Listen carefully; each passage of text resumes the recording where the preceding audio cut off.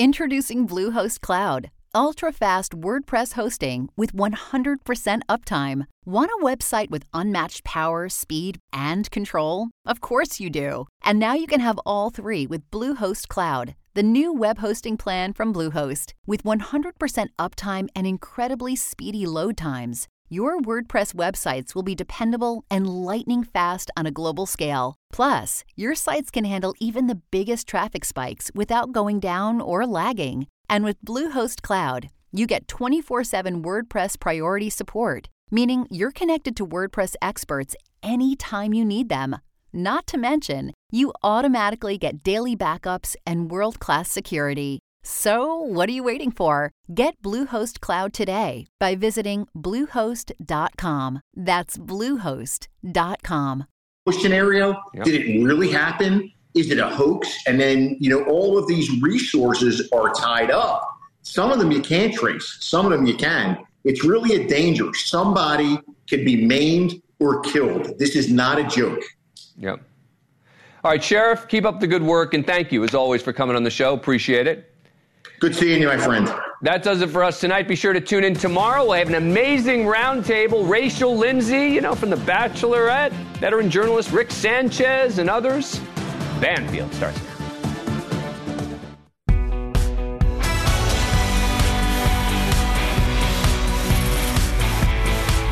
Hey, everybody. Welcome to Banfield. I'm Brian Enton in for Ashley tonight. It is another busy night with the crime stories that we all cover so closely. And the thing about the Brian Kohberger case is we never know when new court documents are going to drop. Usually it's someone online who pings me on social media, and then I go into like a tizzy and a panic going and trying to find the new documents. And that is what happened tonight. We had a big document dump right before the show. Printed them all out. We've been going over them, going through them with lawyers. It includes a very meaty motion to dismiss the grand jury indictment. The translation of that is basically throw out the charges signed off by the grand jury. The question is it a good argument or is it just a delay tactic? Now, with this trial very quickly approaching, we literally have a legal legend on the show tonight who is going to help us break it all down. Also, it was an incredibly emotional day in Massapequa Park, New York, as the family of the Gilgo Beach murder suspect, Rex Heuermann, returned home for the first time since his dramatic arrest 2 weeks ago.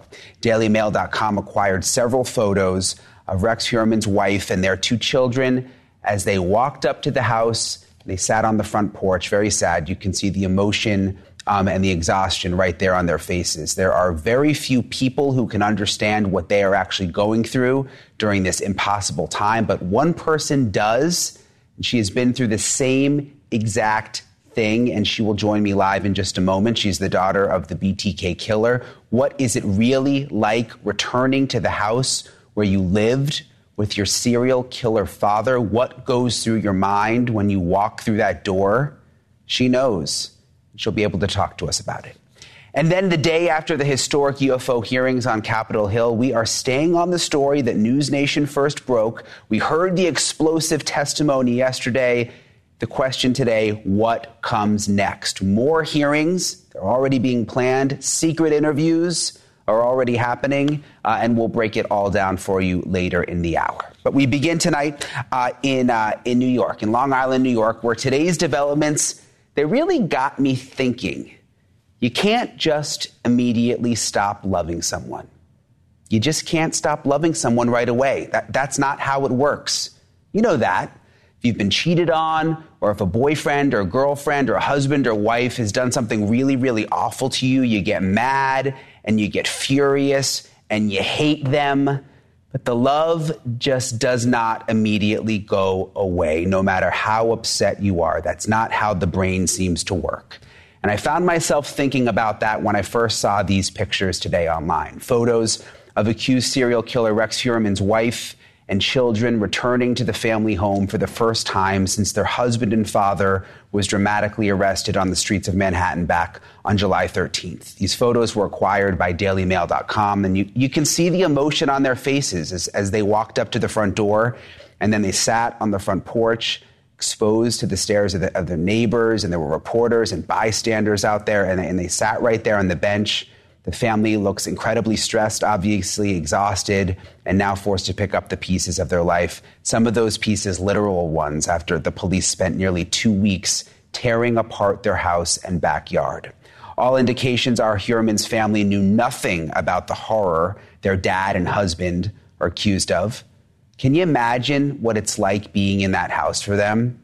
Their lives have clearly been upended, their names been ruined by someone that they loved and who they probably believed loved them too. They probably still love him because that's their dad and it's her husband. And they probably just can't help it. It's going to take time to sort this out in their head. And in a sick and twisted way that we can't understand, but all the serial killer experts that we interview night after night tell us that these guys are able to compartmentalize and in some ways actually be good fathers and be good husbands, but also be violent, psychotic killers. It's hard to understand, but we've seen it happen again and again. I'm joined by Caitlin Becker. She is a senior reporter for DailyMail.com, the host of Daily Mail Crime on TikTok, and a victim's advocate for Project Cold Case. Caitlin, it's always good to see you. Those pictures are really just like heartbreaking. I mean, you can see the pain on their faces. Do we know, are they staying in the house long term? Are they there tonight? Do we know what their plan is as a family? We don't know what their plan is as a family at this point yet, Brian. They do not want to speak to the media. That much is clear. They are in the house at the moment. And we know if they plan on going anywhere, they can't go too far. As part of the investigation, passports, phones, laptop, all of those things were taken from the family members. Now, we know that Asa Ellerup, the wife, does have family in Iceland. She's Icelandic, but it doesn't seem that she's going to be able to go over there if that is in the cards for her at all, because like I said, those passports have been taken. And as you could see from the photos that we obtained, that raw emotion on their faces, it does seem like an odd choice for them to sit outside of the house in front of the media, in front of all of the tourists who were there, in front of the police. But I wonder if it was because it's just too hard to go inside quite yet. I mean, like you had mentioned, their whole lives have been turned upside down, but this is their home base. This is their sense of home. Yeah, again, it's just, it's so sad to see. Do we know at all what may happen with the house? I mean, obviously it's so soon, but there's already been some speculation, like would it eventually be torn down? Do we have any indication?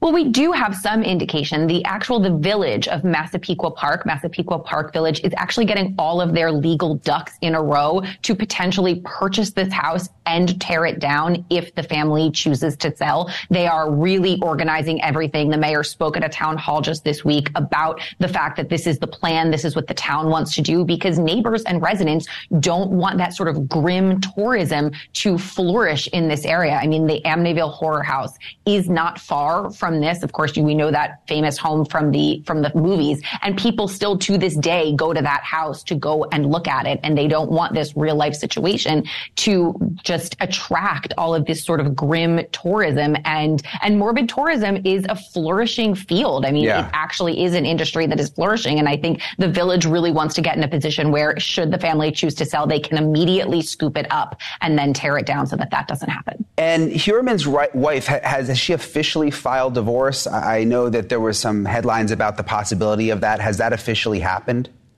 It has. She has filed for divorce from Rex Heuermann. It happened rather quickly, and that I think is another reason why the family will likely stay somewhat close by, because these divorce proceedings are also going to be working their way through the court. I have to imagine from her perspective, she would like that wrapped up as quickly as possible. Yeah, I can imagine. It's again, the pictures are just heartbreaking. Caitlin Becker, thank you so much for joining us tonight. We really appreciate it. Thanks, Brian. Okay, I want to bring in someone who understands what the Heuermann family is going through all too well. Carrie Rawson is the daughter of Dennis Rader, known to the media as the BTK killer. Thank you for being with us tonight, Carrie, and always helping us talk through these cases and these situations, because really no one can explain it the way that you can. Again, to see those photos is very, very sad. They went in the house. Tell us what was it like going back in your house for the very, very first time? So my reality is I was already married at the time, living in Michigan. I was 26. That's where I was notified that Dad was BTK. I actually did not step back foot in my parents' home where I grew up until May of 2005. My mother was living with relatives for several months, actually, hiding from the media and trying to, they took care of her. And I would visit and stay with family. When I went back in May, I went back to get some of my high school stuff and trinkets and things that I wanted to keep, memory things. It was very difficult to go back in the house. I was only in it for one day. I put stuff in a tote and I left. Yeah, I can imagine. What about your mom? How quickly was she able to go back inside? She didn't really go back either until she was ready to start boxing things up. We didn't have a ton of crime scene issues there. My dad confessed the first weekend. And so the FBI went in, got what we needed, and the house wasn't ransacked. There wasn't what you're seeing in Rex's yard. My mom went back when it was time to start boxing stuff up. And then the reality is my mom had a mortgage on the house. And so she was paying the mortgage on the house and paying rent on her new place. And then the house ended up in a lawsuit. And it was a 2-year ordeal when you're talking about the city buying it. Literally, an anonymous donor bought my parents' house, paid off my mom's mortgage, gave it to the city, and they bulldozed it and turned it into a park. Oh, that's very interesting, the way that turned out, because there's so many questions and speculations about what will happen with Heuermann's house. I found it interesting. We know that Heuermann's wife has filed for divorce, but in those pictures, it appeared that she was still wearing her wedding ring. What do you make of that? Oh, my mom wore hers for a long time. She was married for more than 3 decades. I honestly don't remember when she took them off. Honestly, she probably still has them. I mean, she still has her wedding album. It's not on display, but she still has those things. When you're talking about loving somebody, you just don't stop that. It just doesn't end overnight. And it is different for a wife. They can file for divorce and, sort of make those changes and signal things to their ex that a child can't. And so for Rex's children and my dad, for me, we're always his kid. There's no way you can divorce your parent. Yeah, and you said something that you just can't stop loving someone, and I thought a lot about that today, that those pictures made me think about it, because even if you want to stop loving someone, I mean, if it's your dad or your husband, you can't just automatically stop, at least right away, I would assume. No, and you're going back and forth constantly. We've talked about the grief process here, you're going through shock and denial, and you're working through acceptance. And we talked about, Asa saying okay, it is what it is. It is what it is. It's reality, right? And so it is actually really strong to see them show up to their house and they're going through their mail and they're sitting on their porch and they have the dog and this is reality. This is a way to basically deal with what's happening and start processing it. I hate to see the media there bothering them, but that's also reality too. I'm proud of them for just going and trying to live their life. Yeah, I almost wondered if they were trying to send a statement by sitting outside on the porch, knowing that there were people out on the street. It's in other cases we've seen people will rush inside or they'll have a towel over their head or whatever. But it seemed like in a way they were trying to just be out front about the whole thing or something like that. They look exhausted. Yeah. They look tired. They look overwhelmed. They look just like anybody that's grieving and dealing with insanity on so many levels, financial, legal, media, courts. I think they're just letting people know, hey, this is us and this is our home and we're going to sit here and pet a dog. That's what I think they're saying. Yeah, no, it makes sense. And I heard so many people today say gosh, why would they go back to that house? Who could go back to that house? But again, almost going back to the fact that you can't stop loving someone right away, even if you try. I mean, you can't just stop thinking that some place is your home. If that's where you've been comfortable for decades and that's where your things are, I think I can understand why they would want to go back. Well, what are you going to do? I mean, say you're dealing with financial stuff, you're looking at lawsuits. My mom faced a lawsuit. You're dealing with so much. What are you going to do? At some point, you have to come out of hiding. I mean, that's literally why I started speaking up 8 years ago. I was done hiding, and I was just finally ready to come forward and say, this is me. They're just saying, hey, this is our home. We're just normal people here. Now, Rex is not, obviously, but these are innocent people that are just trying to pack up things, or they have the right to live there the rest of their life. There's a community saying, hey, let's buy out their house. Okay, what does the family want? Let's start there and ask them what they want. I mean, and you've obviously been public now with what you've gone through, and you use your voice to help others and other families and people dealing with grief and trauma. How is your mom doing? I mean, I know she's not as public as you, but how's she doing? She's just chose to live like a quiet, private life, and she's really stuck to the life that she had and made changes to, protect herself. But really, she just dug in and said, this is me and this is my life and I'm going to keep living it. I'm the one that speaks up, and I try my best to protect all my family the best that I can. We're talking almost 20 years out for us. The reality is that it never goes away. It's always, you're always connected to these people. If you look at the headlines, I'm always BTK's daughter. And it never goes away, but it settles into a place where it's just a part of your reality. It's not your living, breathing horror story. It settles. Yeah, it's interesting you say that, because every time I introduce you, I almost feel a little bad when we say BTK's daughter, because you're so much more than that. But at the same time, we're having you on to explain what this other family is going through. So it does make sense. But I do feel bad about that sometimes, that you always have to be labeled that way. It's okay. It's just the reality of labeling somebody. Someday I'll be known under my name.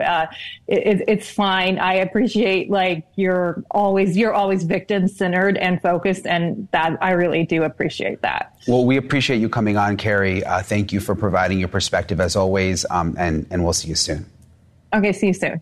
Okay, we have to take a very quick break, but don't go anywhere. Still to come, security cameras are in place. Reporters have been told to back off outside that house, but will the family's return to the home actually add to this dark tourism problem that's popped up in this neighborhood? We've seen it with other cases too. And if you were actually thinking of heading there, which you shouldn't anyway, because it's just probably not a good idea. Think again, though, because you could also face a fine. The police they're being very, very serious there. We're going to talk about it coming up next.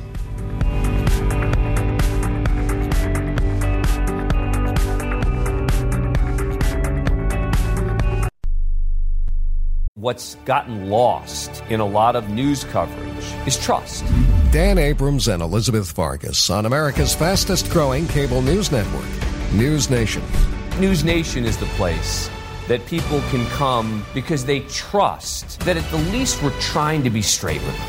Every point of view is represented. That's what we do. We only earn that trust, keep that trust by every single night fulfilling that mission. To find News Nation on your screen, go to joinnn.com. I'm a sushi chef. I also happen to be a cat. How'd I get here? Adobe Photoshop. It turned a cute kitty like me into a sashimi master. And it can make your images look amazing, too. In just a few clicks, you can replace a boring background, swap out a so-so sky, and remove distractions like people and power lines. With Photoshop, everyone can. I love playing with this mouse. Click or tap the banner to visit Photoshop.com and pounce on your free trial today. Check the back seat. Check the back seat. All right, come here. Check the back seat. Gets in your head, right? Good. Because every year, dozens of children are forgotten in the backseat of a car by a parent or caregiver. All never thought it could happen to them. But with changes in routines, distractions, or a sleeping child, it can happen to anyone. Parked cars get hot, fast, and can be deadly. So get it in your head. Check the back seat. A message from NHTSA and the Ad Council. When it comes to a gun suicide attempt, all it takes is a moment. Heather and I had an argument just like any other couple. I was lost.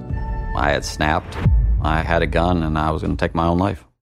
Heather helped me realize that there was still a life to live for the better of myself, my family. My weapon is now safely put away. A moment of crisis can happen to anyone. Store your guns, locked, unloaded, and away from ammo. Hear more safe stories at endfamilyfire.org. Brought to you by Brady and the Ad Council. Thank you for listening to News Nation. America's source for engaging and unbiased news. Ew. Gotta get rid of this old Backstreet Boys t-shirt. Tell me why. I've washed it so many times, but the odor won't come out. Have you tried Downy Rinse and Refresh? It doesn't just cover up odors, it helps remove them. Downy Rinse and Refresh removes more odor in one wash than the leading value detergent in 3 washes. Find it wherever you buy laundry products. This back-to-school season, Downy and Tide are giving back with $1.5 million in scholarships. Enter to win. No purchase necessary. USNDC, 16 or older. End September 30th. Rules at downy.com/scholarship/official rules. When you're diagnosed with Crohn's disease or ulcerative colitis, you just want to feel better. Steroids help get my symptoms under control, but they come with problems and long-term risks. I need to look out for my future health. The Crohn's and Colitis Foundation changed everything. They encouraged me to take action and even helped me find a specialist. We now have a plan that works for today and tomorrow. Don't put off finding an answer. Spill your guts. Learn more at spillyourguts.org. What if one day you went to your secret hiding place and instead of what you came for, you found a phone number, 1-800-662-HELP? What would you do? Would you stop and give it some thought? Before drugs take their toll on you and your family, know that there is help. You can quit. For help with drug use, call 1-800-662-HELP for free and confidential information and treatment referral, or go to samhsa.gov/knowtherisks. Here at the Post Malone Raising Cane's in Utah, we pride ourselves on hand-battered chicken fingers. Post? We do that at every Raising Cane's across the country. Does every Raising Cane's across the country have Post Malone collector cups? For a limited time we do. Raising Cane's chicken fingers. One love. We are the Veterans Health Administration, and our hands provide life-changing care to over 9 million veterans across more than 1,200 facilities nationwide. Join hands with us to make an impact in your community. Learn more at vacareers.va.gov. It is not just Rex Heuermann's family that's been spotted at that house lately. Dozens of visitors from all parts of Long Island and sometimes much, much farther have flocked to the house just to gawk and to take photos. They are called crime tourists or grief tourists, and the people who live on the street say they have made their lives a living hell lately. The county has heard their complaints, and they announced that they will be handing out fines to any grief tourists that are spotted on the street. Anyone who stops to take photos outside the Heuermann home will be handed a $150 ticket. I don't think I've ever seen that before with all the crime scenes that I've covered. Will it work, or will some people just pay the ticket so that they can stay there and take a photo for social media? I want to bring in John Kelly. He's a criminal profiler, psychotherapist, and addiction specialist. He's worked more than 100 serial murder cases, including the Green River Killer, the Atlantic City murders, and the Long Island Killer case. Thank you so much for being with us, John. I was so excited that you were coming on tonight. When I saw you were going to be here, I want to ask about this dark tourism thing. But I first want to ask you, just since we have you tonight, we've been covering this a lot, do you think that there could be a connection between the Atlantic City murders and the Long Island serial killer case? Do you think Rex Heuermann could be involved? That's a great question, and I don't think so personally. From what I've seen in Atlantic City and being involved in those cases, but Brian, I've got to tell you, they got to put him there. They have to put him in Atlantic City before you can even move forward with that. Personally, I see a different type of MO here. I mean, I see a different type of serial killer. Yeah, we had on Dr. Ramsland last night who seemed to allude to the same thing, saying they needed to thoroughly check it out. But I don't think she felt like there was really a connection based on what she saw either. But let's move on to the dark tourism thing, because it's interesting. I've never seen them give out tickets before, these tickets of over $100 they're going to give to people. How do you explain this psychologically, like why people are drawn to go to these homes? You know, it's what you brought up, a word you brought up earlier, horror. You know, it's the horror of it all. I mean, people are very attracted to murder and mayhem, and especially if there's a house that's in the neighborhood. I mean, they're getting a lot of stimulation out of looking at it and saying to themselves, here's where it happened. This is where he killed them. Okay? Even though he's innocent until proven guilty, I have to say that. But, I mean, this is where it took place. He had a vault in there. He had guns in there. You know, this is the house. Then, on the other side of that, there's something ironic. get a load out of this. You got to see this house. This guy was an architect, had a successful business in downtown Manhattan. Yeah. Where do you see the house this architect looked at? So you have these various stimulators taking place.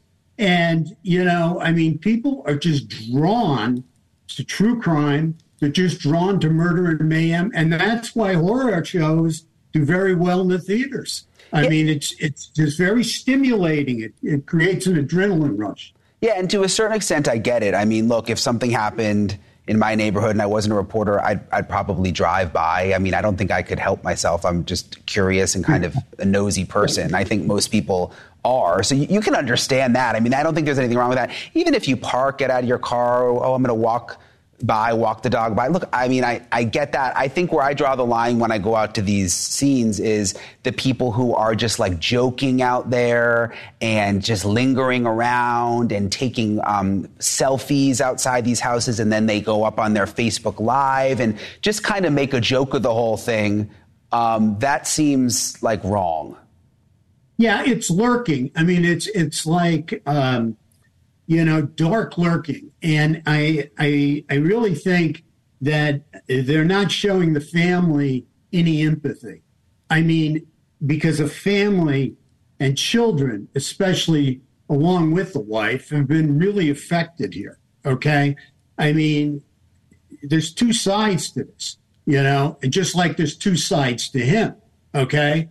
I mean, you've got the chameleon here. I call it the dark chameleon, where you have the father that was very, loving and caring in some way, that they stuck by him. And then you have him leading a double life and supposedly being a, serial killer and a sadist and someone who's very interested in murder and torture.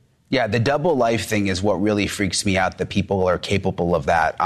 But just back to the dark tourism thing, I'm thinking back to my time outside the house where the murders happened in Idaho, where Brian Koberger is accused of those killings. And again, you had a lot of people driving by, and you could understand that. But outside that house, there were also people that would come and want to take pictures and want to joke around, and like almost like some people even like came by with like beers and stuff.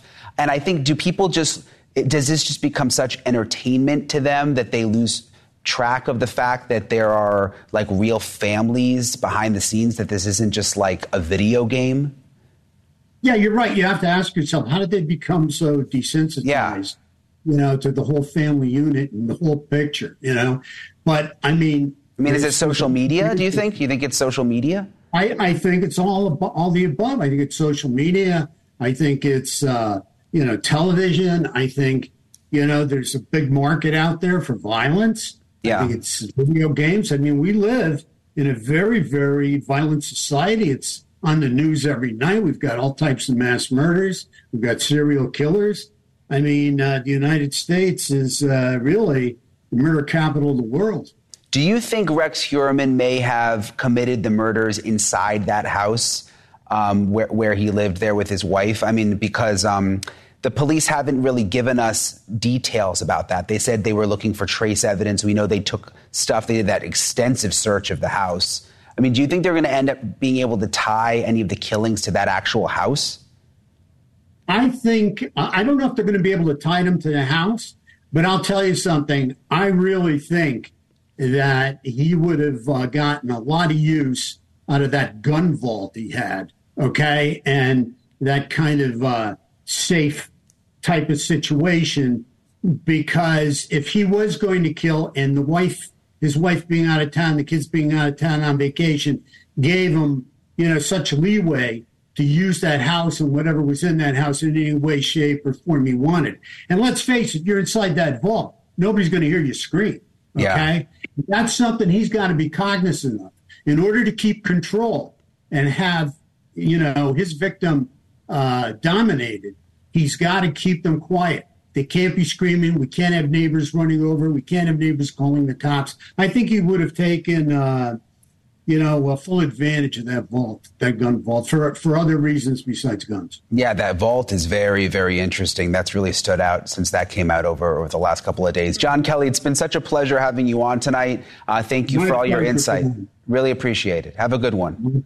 Have a great night. Thank you, Brian. Okay, the other big story we've been covering, those UFO hearings. What did you think about it? It's a lot to process. It's been a day now. Were you blown away by the detailed encounters described by really highly credible witnesses? You can't argue with that they're credible. Or were you expecting to hear more, see more proof? A lot of people said, look, I need to see the proof. When we come back, you'll hear what other viewers are saying and how the bombshells have already encouraged more pilots to share sightings. Plus, just within the last couple of minutes, there's some new legislation that has passed involving UFOs, just passed through the Senate. We'll explain what it is coming up.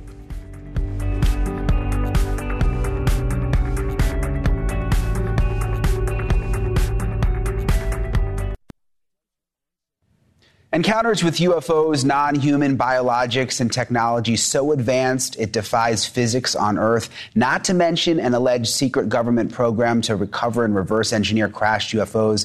These details from the UFO hearing on Capitol Hill yesterday, you've still got all of us trying to process it all, sort of settling in. And viewers have been sounding off on social media about it on YouTube. One person wrote, before today, I had some doubts about David Grush and his claims, but he impressed me with his demeanor before the committee and the unwavering responses he provided. He's convinced me there is something going on in secret.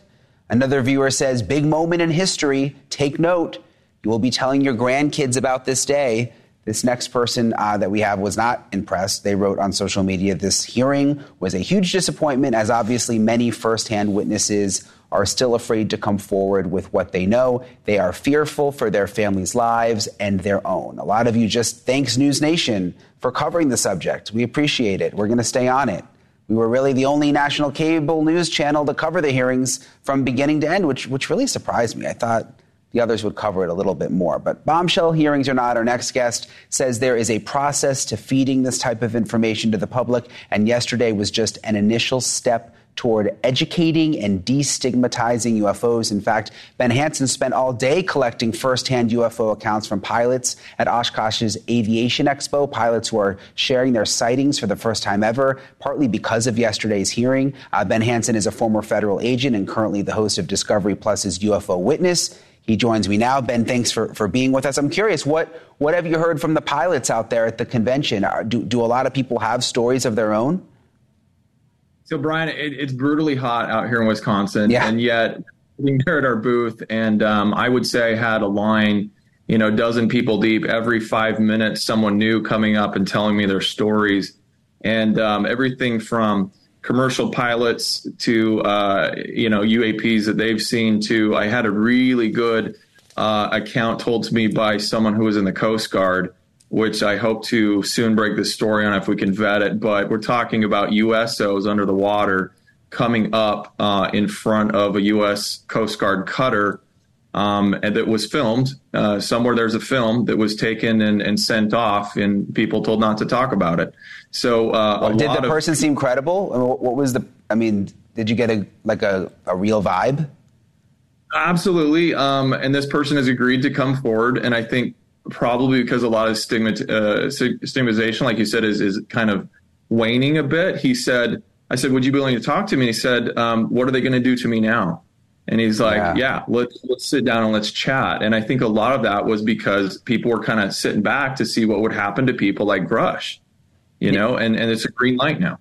Yeah, I think if you're going to come forward with something like that, you almost have to have a plan to figure out how you're going to handle the hate. We've heard from so many people who have come forward with claims that they've even had death threats. It's interesting, Ben, U.S. Senate just passed the National Defense Authorization Act, and in it there's a UAP Disclosure Act. This just happened that establishes an agency to gather UAP records. So it does seem like progress. And again, even if you're a skeptic, it's not like I'm telling anyone to believe in UFOs. I'm a skeptic too. I think we should all be skeptical about everything, but we should know what's going on, right? I mean, if people are reporting things and there's photos, it seems like a step forward, this act that the Senate passed.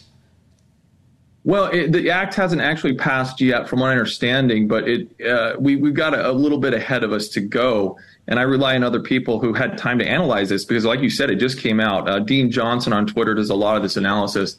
And what he's been able to do is to show how it's still got to go to another committee, so a House Senate joint committee, to review what the different versions are. And then it will go back to them to sign it, to vote on it, go to the president. But some of the key provisions that were still in there as of right now would be the government has eminent domain over the ownership of recovered technologies of unknown origin, biological evidence. So the government still wants to be able to retain those things if they exist. We also have the defunding of any UAP reverse engineering program if it was not declared to the committee. And so they're basically saying, you come out now and you tell us what you're working on, or we're going to defund you. And then also a lot of funding for Arrow so they can continue going. So a lot of good stuff. We hope those provisions stay in there when it passes. Yeah, based on the testimony yesterday, though, these shadow programs that possibly exist, it sounds like they're funded in secret anyway, though. They sort of add on additional expenses to other programs, and then they have the money secretly for the secret program. So I wonder, even if this passes through all the way and is signed off by the president, could they still get away with this if it's actually happening? And that's a great question and concern, and I think that's why they dug in and asking, David Grush, and saying, hey, can you confirm that this is happening? What is the mechanism by where they're funding themselves? And he says, well, I'll talk about that in a skiff. But what I did confirm was that it basically is happening where they're overcharging their contracts. The government contracts are then siphoning that money, which is misappropriation of funds, which squarely lands in the responsibility of the Oversight Committee to know about this and to have that access to find out, where these funds are going and why they're being lied to in Congress. Yeah, in terms of pilots being more comfortable coming forward, you've been talking to pilots who are sharing their stories now at this convention. There's not a government system where they can log in and post pictures or post what they saw. Doesn't seem like there's anyone tracking it. But from what I understand, you're creating an app. There's some work being done sort of on the nonprofit side. There is a for-profit company that I've been, consulting with that started up called Enigma, and they have an app that we're hoping to capture all civilian reports, not just pilots. But on the pilot side, you're right. You can go to the FAA regs right now, and the FAA says either go, report to a civilian agency or call local law enforcement if life or property is in danger. You're flying at 20,000 feet and you see a UFO, let's say a disc that's hovering close to your craft. When you land, do you think they're really going to go call the local police? And what are they going to do about it? Right. So it's very inconsistent. There's no real follow up. I think that the system kind of needs to be overhauled, and they need to understand that they have protections for that reporting. And that's why people such as Ryan Graves, with his organization, we've been discussing things on how that can be revamped. Well, it certainly seems like progress is happening. Hopefully there will be a system where these pilots can report what they see, whatever it is, so they can start keeping track of it. Ben Hansen, thank you so much for coming on again tonight. We really appreciate it.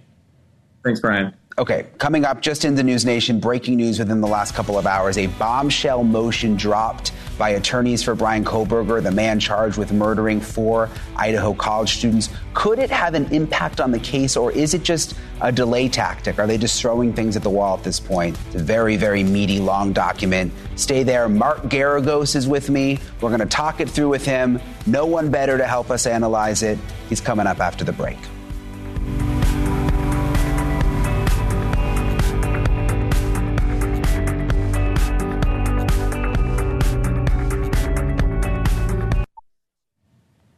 Breaking news from Moscow, Idaho. Another document dump in the Idaho student murders case. This one, like so many others, it came as a bit of surprise. A lot of documents tonight. Quite a few. I got to shout out to my friend Anna, who always alerts me, my lawyer friend, when these documents come down, and then helps me explain them to me, because this one tonight was quite complex. Bryan Kohberger's defense team now asking the judge to throw out Kohberger's indictment that was handed up in May by a grand jury. Kohberger's argument is the grand jury was misled as to the standard of proof needed to bring charges. Here to help us navigate this breaking news tonight, criminal defense attorney Mark Garagos. We couldn't have anyone better on than you, Mark. This is amazing to have you tonight. First of all, what does this mean? Bryan Kohberger's defense never wanted a grand jury involved in the first place, now saying the grand jury process was done all wrong. Do they have a point here? Yeah, well, yes. I didn't talk to you about it, but I talked to your better half, Ashley. The idea that they went to a grand jury, I think, took the defense by surprise. You'll remember all the skirmishing about one of the witnesses that was out of state that they wanted to have compelled to the preliminary hearing. And they ended up compromising on that and saying they do what was called a deposition in a criminal case, which is not common practice. Here, what they're saying is, look, were not told or given enough advance notice of the fact that they're going to the grand jury, but the standard, meaning the instructions that were read to the grand jury, were wrong. And what do you mean by that? There are jury instructions that tell you what the standard of proof are or is. In a grand jury or a preliminary hearing, that is what's called a probable cause proceeding. That means, I sometimes joke, does that mean my client is breathing? But the legal definition is there a substantial amount of proof of the crime? Obviously there is, and that it ties to the defendant or the accused. Here they're saying that the standard as it was read to the grand jury, and mind you, they've got a court reporter in there that is transcribing everything, and they make the point that the grand jury was misled. Now, that would not necessarily throw out the case.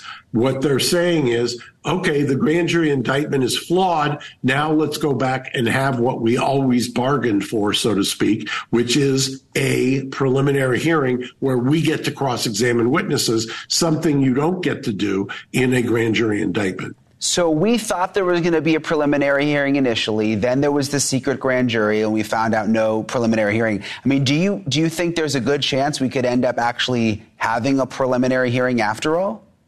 I'm always dubious or cynical about the idea of a judge throwing out a grand jury indictment. It's not commonplace, and especially in a high-profile case like this. But I've seen it happen. I can give you some high-profile examples of when it has happened. I think they do have, the defense has got a compelling point, meaning they said we were led to believe that they were going to do a preliminary hearing. Based on that, we waived our right to a speedy trial, aka preliminary hearing. We relied on it. It was a contract. Basically, when you waive your right to a speedy preliminary hearing, you're relying on the fact that you're going to get a preliminary hearing. To then have the prosecutor go behind your back, basically, do a secret grand jury indictment, that would mislead. And so if they can show that clearly there's a substantive difference in what the law was that was read to the grand jurors in secret, and they've got the transcript, then a judge has got a real problem. Does he want to force them to go to trial based on an infirm indictment, or is he better off just giving the defense what they want, or giving what they want, a preliminary hearing? What do you make of this defense team, Mark, based on the filings that you've read, from what you've seen? Obviously, you would know way more than me, but just as a non-lawyer, I mean, they seem pretty slick to me with a lot of these filings. I always resent when somebody calls a defense lawyer slick. Sorry, I will tell you, my dad's a defense lawyer, by the way, so take it with love. I know who your father is, so I don't take it personally. Okay. I'm just telling you. I think that this team is very skilled in capital defense. I mean, there are a lot of defense lawyers who are very good, but never do a capital case. Capital cases require a constant vigilance and a dogged determination. And, as was reported early on in this case, this was one of the very few people, this defense team, that were qualified to actually try a capital case. Right. By the way, the judge, I think, has been doing a phenomenal job so far in letting the defense air out everything that they should air out. And that's, you don't often get that. So that's something that should be noted. Yeah, it seems like they're trying to go above and beyond, to be fair. What about the timeline? Because everybody's wondering, will this actually go to trial in October? It's still set. Do you think that'll actually end up happening? There's a greater chance of Trump going to trial before the 2024 election than there is of this going to trial in October. And there's no chance that Trump's going to trial. So, no, I don't think that that's going to happen. I don't think that it could ever happen. I'll tell you why. When you have 4 separate homicides, and you have you characterize it as a document dump. I'll just characterize it as probably terabytes worth of information. It's incumbent on the defense to go through all of that, to have their own experts go through all of that, because understand what will happen. If they don't, and there's a conviction, the first thing that's going to happen on appeal is there will be an allegation that there's IAC, ineffective assistance of counsel. And then that can conviction for decades. There was another document, I don't know if you saw it, Mark, that the prosecution filed that came out tonight in the stack. Basically, initially, Kohberger had this deadline for an alibi to file the alibi, didn't really give the alibi in what they filed. And now the prosecution has come back today and said, no, you have to. You have to give up your alibi. How do you think that'll play out? Let me tell you what I think is really going on. You may remember during the arraignment, Kohberger did not enter a plea. A lot of people speculated why was that. I thought it was strategic at the time. The fact that they did not comply or refuse to comply with the alibi request supports what I think. They're saying that I'm old enough basically to remember when there was no such thing as reciprocal discovery, meaning you held the prosecution to their burden of proof. The prosecution had to prove it beyond a reasonable doubt. You didn't have to, as a defense lawyer or as a defendant, do anything. What they're saying is, no, we want the defendant to tell us if he's going to allege an alibi, who are the witnesses, what is your alibi?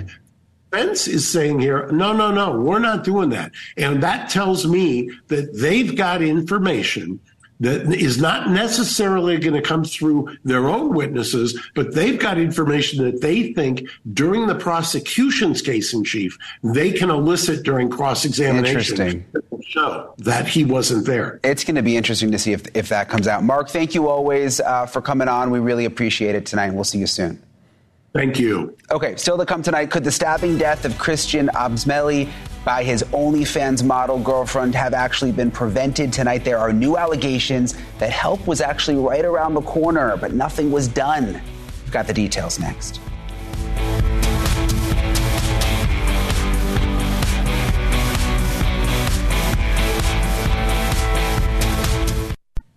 New details are coming to light about the night OnlyFans model Courtney Clenny, who had nearly 2 million followers as Courtney Taylor, fatally stabbed her boyfriend, Christian Abzeli, inside their luxury Miami apartment in April of last year. There was shocking video from the fateful night, shows Clenny's body covered in blood and handcuffed after police responded to a domestic disturbance call at the couple's home. In May, we reported Abzeli's family had filed a wrongful death lawsuit accusing the condo owner, the property management company, and the condo security company of negligence. Well, tonight, attorneys for the estate are alleging that a condo security guard actually stood outside the door for 12 whole minutes as Clenny stabbed Abzeli to death. The amendment claims, quote, building security arrived at the Clenny unit, knocked on the door, heard yelling through the door, stood outside, and did nothing. Did nothing. How wild. It's a story we'll stay on. That's our time for tonight. Cuomo's next. See you tomorrow night.